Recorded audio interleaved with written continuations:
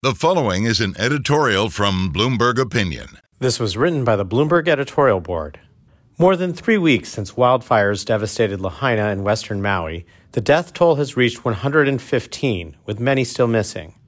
Public officials should investigate the policy failures that contributed to the tragedy and take steps to prevent them from happening again. Parts of Hawaii have become vulnerable to wildfires due to decades of below-average rainfall and the spread of flammable non-native grasses on former plantation lands.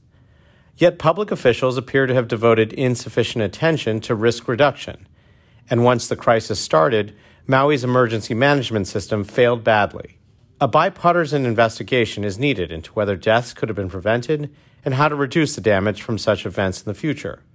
With climate change making natural disasters more severe, the government should increase investments in resilience to limit the loss of life when disasters strike. In the past, leaders of both parties have set aside differences to establish accountability and seek solutions. The same commitment is in order now.